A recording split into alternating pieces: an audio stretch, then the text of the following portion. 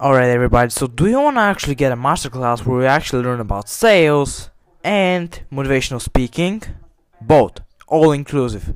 Well, I got the answer to that, and I got an amazing gift for you. Victor Antonio has come with us today to actually share with us his amazing journey from electrical engineer to actually a sales machine, his amazing journey like motivational speaker, and why speaking to a smaller stage is actually harder than speaking to a bigger stage. Now, there's a lot of value bombs here, and I can't wait to share it with you, but I gotta leave you now because I'm going to spill something really soon.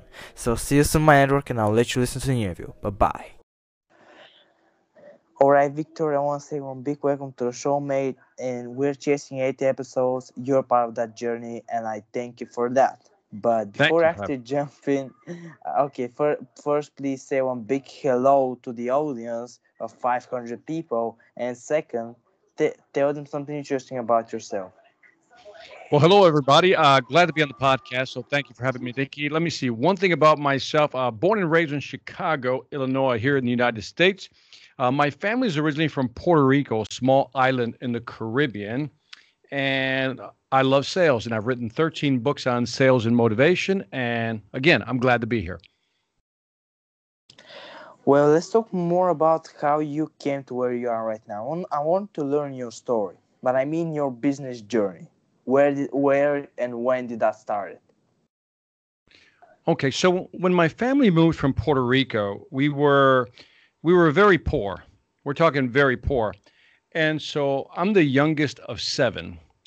And so I remember my mother telling me, reminding me, that I had to go to school, had to go to college, get an education if I wanted to be successful in the United States. And so when I graduated from high school, I almost didn't go to college, but my mother convinced me to go to college. And so I got an engineering degree and an MBA. And then I started working as an engineer first in corporate America, became very good at it. I was designing wireless systems, traveled all over the world doing that. Eventually, I moved into sales. And, and then about maybe 13 years ago, I decided to start my own company as a sales trainer and consultant. And that's what I've been doing since, Nikki. So basic, I want okay. Before we actually jump into the company, I want to ask you why exactly engineering and electrical one especially. What did like drive you there? Because it's hard this, subject, I, mate. Not gonna uh, lie. I don't want to admit this, but I will admit it to you, my friend. And that is, I mentioned that we were very poor. And I remember asking one of my teachers, what occupation, what job makes the most money?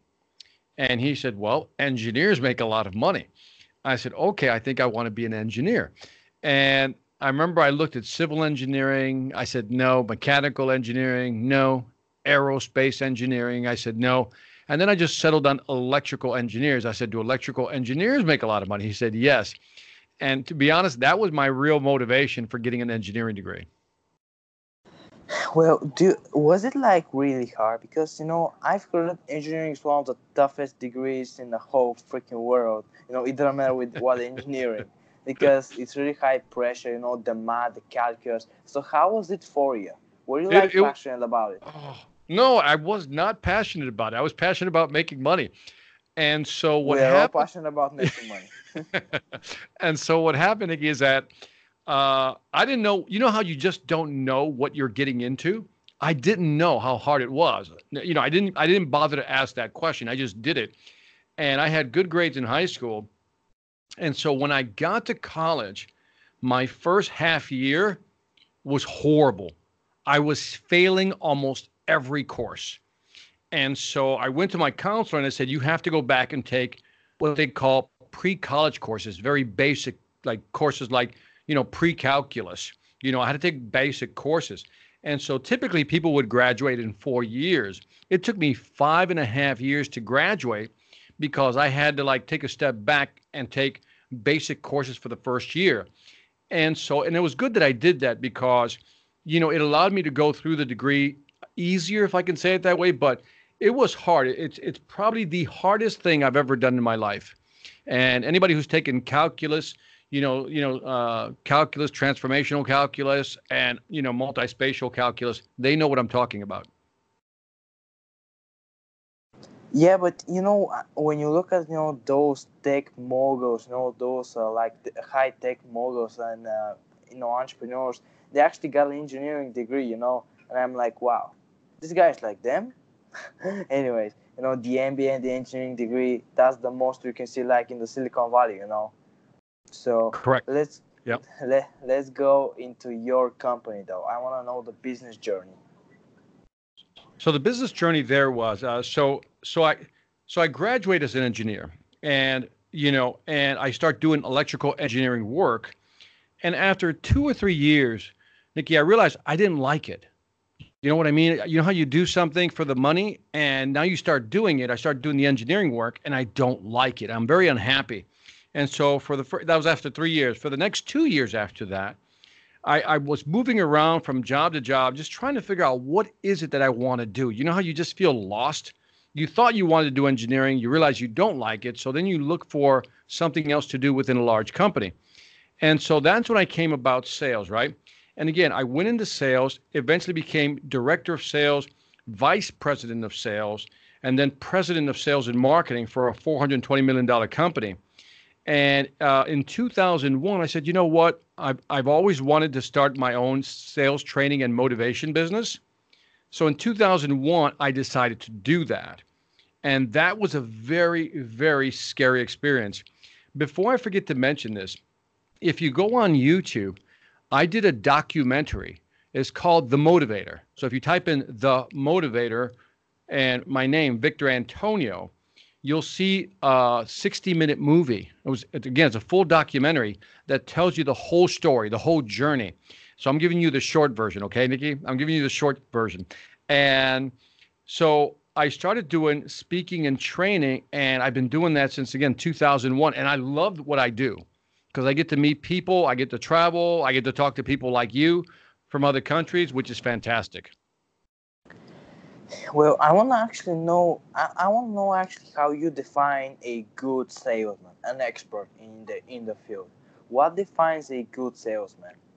Oh, that's such a tough question. It's a tough question, and it's a good question because it's a big question. I think, selling has changed. When I first started selling, let's say 20 years ago, the internet was just getting going, right? It was just starting out. It was before you were born, Nikki, right? And so the internet was just getting going. So people didn't have a lot of information. They didn't have a lot of access. They didn't have Amazon and all these large companies like Google, Facebook, and all that. And so a salesperson was very important to help buyers make buying decisions. Today, if you fast forward, we have the internet, we have all these options for people to buy whatever they want to buy. So now the salesperson has a different role. So if you ask me what makes a good salesperson today, I say anybody who understands their product or service, like really understands it to the point where they help you make a buying decision, because that's what people want today. When you go online or when you go to a store to buy, let's say, a piece of electronic, right? A piece of equipment, maybe even a computer, you kind of know everything you want. You almost know everything you need, but you still, let's say, 80%, maybe 90%, you know what you need, but you still need that 10% to actually buy the thing. And I think that's where the new salespeople come in. The new salespeople are smart. They understand what you're looking for, what you're trying to do, and they can help you make that final decision that much better and that much faster. Well, I want to actually know more about your journey as a salesman because no one is an expert when they just start out. So how did you become a good salesman? I want to know your personal area of expertise and your personal tips. How I got there? Okay, that's a great question again. Nobody's ever asked me these deep questions. I got to be honest. So when I was engineer, I was traveling with salespeople. That's how it started. As an engineer, I was designing wireless systems, like the towers, the transmitters, receivers. So I started as an engineer traveling with salespeople. So in other words, we will go visit a customer together, the salesperson and the salesperson would handle all the business side. And then anytime there was a technical question, I would answer those questions. So traveling with salespeople gave me the opportunity to watch what they do. to see how they sell. And during that journey of traveling with different salespeople, and this is important because I was an engineer, I wasn't dedicated to just one salesperson. I always traveled with whoever needed me. So I got to see a lot of different styles of selling when I was traveling with these different salespeople. And it's interesting how you begin to understand what works and what doesn't work when you see different people in different situations. But my turning point came when I was traveling with a gentleman by the name of Jose Santana. And Jose Santana was from Spain. And he spoke Spanish and I speak Spanish. So we started traveling together to Latin America, to Argentina, Peru, Chile, all throughout Latin America. And I got to watch him sell. And he was like to me the ideal salesperson. He was my role model because he sold, and this is important, he sold the way I wanted to sell. And if you're listening to this, it's important that you register this, that you have to sell the way you feel comfortable selling. There's some people who are very aggressive. There's some people who are very quiet. And then there's everything in between. You have to find your style of selling. And Jose sold the way I wanted to sell. So when I found him and he became my role model, I started to watch him, observe him, see everything he did and understand what he was doing. And I would ask him all kinds of questions. And so one day they need to hire another salesperson for Latin America. And so it was around that time that I said, you know what? Now's the time to do it. Maybe I should go into sales myself now. And that's how I made the jump into sales. It was very scary, by the way, because I was giving up engineering. And if you think of like engineering as an investment, I had invested all this time and money into being an engineer that now I was almost giving it up to be a salesperson. And that was very difficult for me to do. Wait, just want to point out before actually going to another phase that you're the first Spanish-speaking person I hear that has no strong accent. I know that's practice, years of experience, but I don't see the accent in it. So salute for that, mate. By the way, I'll give you the answer to that. It's a real simple one. My family moved from Puerto Rico here to the United States. So I was born here. And so I learned, it was Spanish at home, but it was English, in the schools and on the streets, which is why I don't have an accent. When I speak Spanish, I don't have an accent. And so it's been a very good thing. It's been a blessing. Yeah, well, I mean, I love having an accent because I have a really strong accent for Bulgarians. And I don't know what our accent is. Many people mistake us with Russians. We're not, but that's another topic. So, by the way, I was in Bulgaria. I was in Bulgaria about a year and a half ago. Where exactly? I'm trying to remember the name. It's about an hour outside. I'll remember in just a bit.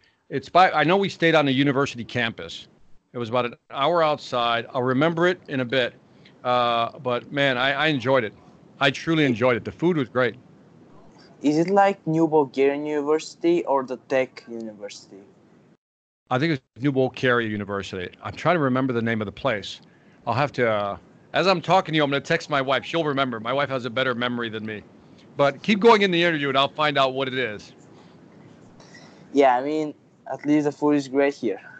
All right. So I want to actually know, when you actually gained more experience into sales and you started your company, who mentioned your weak sides? Did you build a team right away who helped you strengthen your weak sides? Ask that again. I don't know if I understand the question. Yeah, of course. So when you started actually making that company of yours and you were more experienced into sales, how did you build the team which managed everything else? The sales is your strong side, but what about the other sides like communications, social media? Did you hire a team to make that? No. Remember, and again, you're just a little younger than me. So around that time when I jumped out of corporate America, again, the internet was just starting out. If you go back to 2000, 2001, you realize that, the internet was just beginning to take off. The speeds and velocities weren't there like they are today. And back then, you had to build your own website. So I remember building my own HTML website because I was an engineer, so I can build one myself, right? And so I started learning all the software products that were out there. And so the important part was that as a salesperson, I learned everything I from Jose Santana, right? One day Yeah. they chose me. Fast forward, I'm doing really well. I become vice president of sales for Latin America. So now I'm vice president of sales for Latin America, and now I have to manage people. And so the challenge was finding the right people to put on my team. That was very difficult. So I don't know if that's the question, but there's certain things I realized I had to learn. The biggest thing I had to learn when I started selling was how to communicate and how to present. So that was the one skill that I really worked on. And if you're listening to this podcast, I am telling you, guaranteed that if you can communicate and you're an effective presenter, you will always make more money. You will always get the better position. So that's what I practice: communications and presentation. We're all in the people's business, huh? Yep. By the All way, right. the place was, I'm gonna pronounce it wrong. This is Bulgaria. It was Blagoevgrad. Yeah, Volgograd. There you go. That's where we're at. So yeah. Ooh, that's a little far from me. I'm on the northern side, close to Oh, Romania. okay. We enjoyed it, man. And we went to I think there's a monastery we went to. Do you know what I'm talking about? It's like it's an old monastery, very big. A lot of visitors go there. But anyway, I loved it. Well, there are a lot of monasteries in Bulgaria. The Okay. biggest one is the real monastery, the biggest in Bulgaria, which was, close to the capital. I mean, not so close, but still closer than where we are. Yeah. Otherwise, the whole Balkans is a great place. If you exclude the bad economics, the crime rate, and all that, it's a pretty nice place to live. It doesn't Yeah. matter if it's Greece, Romania, Bulgaria, and Serbia. All right. You know, So I want to go more into the details of motivational speaking because that was the reason I messaged you at first, because I love interviewing people like you. So let's talk more about your career or journey, more likely, as a motivational speaker and keynote speaker at all.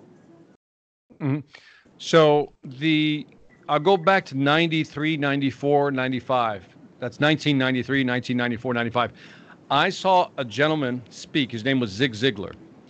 And when I saw him speak on stage, he was a sales motivation speaker. When I saw him speak, I was like, man, I want to do that. You know how you find something you want to do? You go, yeah, one day I want to do that. And again, all this is in my documentary on YouTube. And I had it in the back of my mind that one day I wanted to be a motivational speaker like Zig Ziglar. And so when I made the decision to leave corporate America, I wanted to, as I mentioned earlier, I came from a poor neighborhood, right? I wanted to go back to our neighborhood and speak to the high school kids and the college students, right? So go back and speak to the high school students, college students. And that's how I started my motivational speaking career. Well, how do you think that impacted your life to now? Like, how do you think your role as a speaker impacted your life? How did it change your life at all? Oh man, I love the speaking business. It gives me having your own business gives you the freedom to do what you want when you want. I enjoy speaking. I enjoy sharing information from the stage. And so if you ask me if it's how it's changed me, it's basically changed my life in that I live a very nice life where I get to travel, meet new people, you know what I mean, and share ideas. And it's a great place to be. So I like it better than corporate America. I like it better than working for a company. I like working for myself better. Well, when you actually go out there and speak, I mean, when you're more experienced, of course, what is the feeling like? Do you feel like the adrenaline pumping on in your veins? Are you like calm? What's the feeling like, the whole experience when you go out there, Yeah. you speak in front of maybe hundreds, maybe even thousand people? Yeah, I mean when I first started speaking, the crowds were really small, like 10 people, 15 people, and I would get a little nervous, right? And then as the invitations to speak to bigger crowds, like 100 people, 200 people, then I started getting nervous. The biggest crowd I've spoken to is 14,000. That's the biggest crowd, 14,000. Wow. And if you go online, you'll see some of the pictures, and it's, believe it or not, it's to me, I get more intimidated by an audience of 100 than 14,000. Here's why. When you're talking to 100 people, you're looking at 100 people, right? It's more personal. It's like a small party. When you're doing 14,000, it's so big, you don't really see the faces.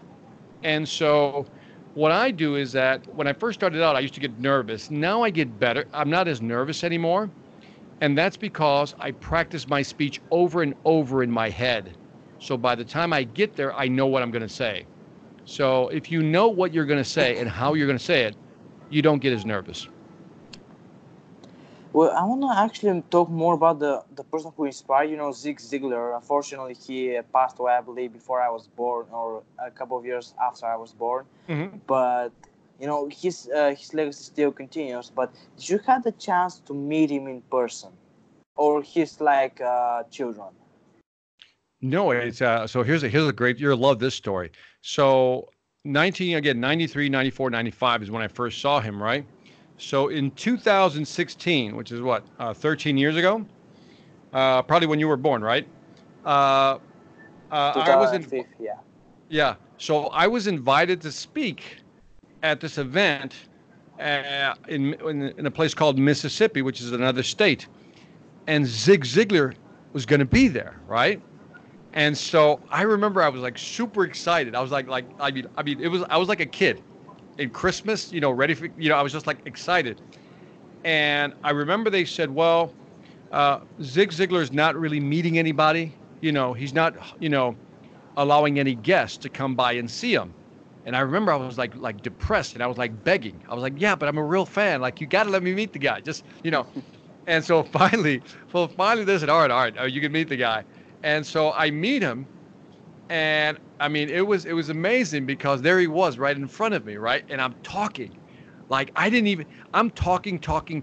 And then finally he says this to me. He says, well, you know who I am. Who are you? And I was so excited to meet him, I didn't even introduce myself. I just started talking, right? And so that was my first meeting with Zig Ziglar. And then the second time, again, was when we spoke on stage. My personal favorite story is that I was done speaking, and I go back to the hotel, right? So he spoke earlier, I spoke later. I'm done speaking, I go back to the hotel. He's in the lobby, Nikki, and he sees me, and he comes over. This is Zig Ziglar coming over to me, and he said, Victor, how did it go? And I'm like, wow, Zig Ziglar wants to know how it went. You know what I mean? And he was such a beautiful man. When he passed away, I was very sad, man. He's a beautiful man. Well, Zigzag got me that idea. So, I think it's good to shorten your life story into one sentence. So let me ask you that question. Who are you now? After all these years of experience in developing yourself, who are you now, Victor? Oh man, I think I'm Victor for the first time. Years ago, I remember it happened somewhere in 2000. Oh, I'm gonna take a guess at this number. In about 2000 something, something happened where I decided, Nikki, that I was gonna speak my way. That's why I said earlier that you should learn how to sell your own way, but you should also learn how to speak your own way and live your own way. And I think that's the toughest thing. One of the questions I often get is Victor, what would you tell your younger Victor self? What would you tell yourself if you were 13 years old? Knowing what you know now, what would you tell yourself at 13? And what I would tell myself if I was 13, it was to learn to be more myself and not worry about what other people think. Really don't worry about what other people think. It doesn't matter. As long as you're not mean, you're always nice to people, you're always respectful, You should do things the way you want to do them. And even if you fail, so what? Figure it out. You know what I mean? But do it your way. Because when you do it somebody else's way, it never feels right. And when you do it somebody else's way, and it doesn't work, you blame yourself. So I always say, be nice to yourself and do it your way. That's what I would tell my younger self. Do it your way. Okay, but let's say, you like doing your way, but, even after all those failures, all those lessons learned, you still don't see success. Should you still keep pursuing it? Yeah, I remember. Yeah, oh, absolutely. I heard somebody say this. He goes, never give up, just rest. Never give up, just rest. In other words, take a break and then go at it again. It's almost like if you're trying to break a rock with a small hammer, right? Hammer as long as you can and then take a break. Don't quit, just take a break, rest, and then go at it again. The thing is, you know what a Rubik's Cube is, right? A Rubik's Cube? Yeah. See, to me, life is like a Rubik's Cube. You just got to figure out the sequence, how to spin everything to get all the colors on one side. I think life is like that. I think when you're trying something and it's not working, then you just have to change something. You got to flip one side, turn this, do that, flip that. You know what I mean? And I think the people that succeed are the people that keep flipping the sides, keep flipping the cube till they get it. Most people just give up. So to people who give up, I always ask the question, so now that you gave up, what are you going to do? You know what I mean? Yeah. There's no option. Why give up? So just keep flipping it till you get it right. Giving up becomes a habit. I mean, It always does, man. I'll tell you one story if I can. This is my motivational story, and I love this story. let's go. And this is about there was a movie called The Hunt for Red October with Sean Connery. It was before your time, but it's a good movie about two submarines, a Russian submarine and a U.S. submarine. Well, when I got my first summer job as an engineer, I worked on a torpedo system. And so the way the torpedo system works is that they drop it into the water, right? They shoot it from the ship or they drop it from a helicopter. As soon as the torpedo enters the water, it turns on and it makes a circular pattern. It starts going in circles, right? And then the sonar system, that's the sound that boom, boom, that system turns on. And what a sonar does is that it sends out an audio signal into the environment. It bounces off an object and it comes back to the torpedo, and the torpedo looks at it to determine if it's another submarine or not, right? And so the torpedo will go after something, and let's say when it gets close, it realizes it's just a big rock underwater. The torpedo reprograms itself and then begins to hunt again. And then it may go after a whale. It goes, okay, that's not what I want. It reprograms itself. It starts hunting again, and now it goes after a school of fish, a bunch of fish. Here's the point. The torpedo keeps reprogramming itself until it finds its target. That's what we should do. When we go after something, we try something. As small, as small business owners are, as an entrepreneur, you try something for the first time and it doesn't work. You got to think like a torpedo. What you're going to do is learn from your mistakes. Here's what I'll do next time. Here's what I won't do next time. And then hunt again. Because every time the torpedo went after something and it failed, it just learned and it got smarter. And so I think if you're a business person, an entrepreneur, you're going to do something. You're not going to get it the first time. You may fail 5, 10, 15 times, but every time you're getting smarter like the torpedo, and eventually you'll hit your target. I mean, wow. Well, I don't know how you came up with that, mate. I mean, I think it's just experience, but I mean, thanks for sharing that value. It's like really kind of not weird, but kind of unique story, not gonna lie. And when people ask me for failure, I mean, I have a habit of giving up. Just to research Thomas Edison. This guy failed like 10,000 times. If you have the passion of Edison, the innovation of Steve Jobs, you're good to go, mate.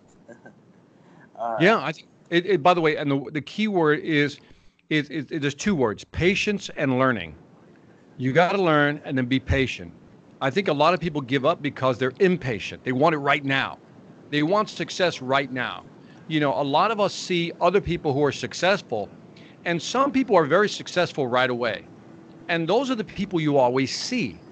But what you never see are the people who it took 5, 10 years to build the business before they became successful. See, that's more normal.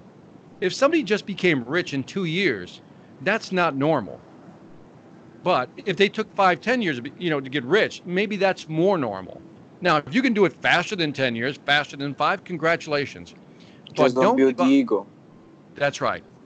Don't let that impact you, because sometimes we think, well, I haven't succeeded in 2 years, I'm giving up. Well, maybe it's more than 2 years. Maybe you got to put in 5 before you get it. Here's what I will tell you though, that once you get there, it's a beautiful place to be. It is worth the journey. Well, Victor, we're going to end up here. I just want to ask you one last question, which is, you talk about patience, but I want you to like difference patience from waiting to my listeners, because some things that waiting and patience is the same thing. So, what makes patience different than waiting? What makes patience? That is such a great question. I'm going to think about that one. Uh, I think when and I'll use it in the sales context, when you're talking to a customer, right, and you're letting them talk, and you're really listening to them because you want to learn, you're being patient. You know what I mean? When you're really listening to, like you're asking me questions and I'm really thinking about these answers, right? So I'm being patient in thinking about, what are you saying? What is it that you're asking me? Now, waiting in sales is when you're not listening, you're just waiting to talk. You ever like sit down to talk to somebody and they're not even listening. They're just waiting for you to stop talking so they can talk. And so to Yeah. me, patience is the ability, and I'll tie it with empathy, the ability to stop your brain, and really try to understand what somebody's telling you. One of the things I've learned over the years, and this is a great piece of advice if you can absorb it, is when I was younger, I had a big ego. And when people told me something I didn't want to hear, I immediately got defensive. And if I didn't get defensive, I would discount them like, you don't know what you're talking about, right? I would do that. Today, when people disagree with me, I ask myself, I don't give judgment anymore. So if you told me something, you say, Victor, I don't know if I like the colors that you use on your website. Instead of going, what do you mean you don't like them? Why not? Instead of saying something like that, I would ask you, I said, patiently, I would say, well, tell me what it is that you don't like. Help me understand what you're saying, because maybe I'm not seeing something. And so there's a patience in that maybe you'll learn something if you just slow down and actually listen and take the time. When you're waiting, again, you're not really engaging, you're not listening to people. You're just looking out for yourself. So if I can put it simply, patience is ego-less. Waiting is all about ego. Well, that's a great way of saying it, and I see the Dale Carnegie. You're not gonna lie. So, all right, Victor, that was an amazing answer. Here we're wrapping it off. I'm going to put all of your contacts in the description below, because that was amazing that you made. I thank you for your time. I hope you have an amazing day where you live. Mine was amazing. It's ending, unfortunately, but the next day will be even more awesome. All right, All right. I'll see you Thank soon. you. And you have one big goodbye, and thank you from all of my listeners. All right, man. Sending you a big hug, and to your audience. All right, thank you. See you. Bye bye.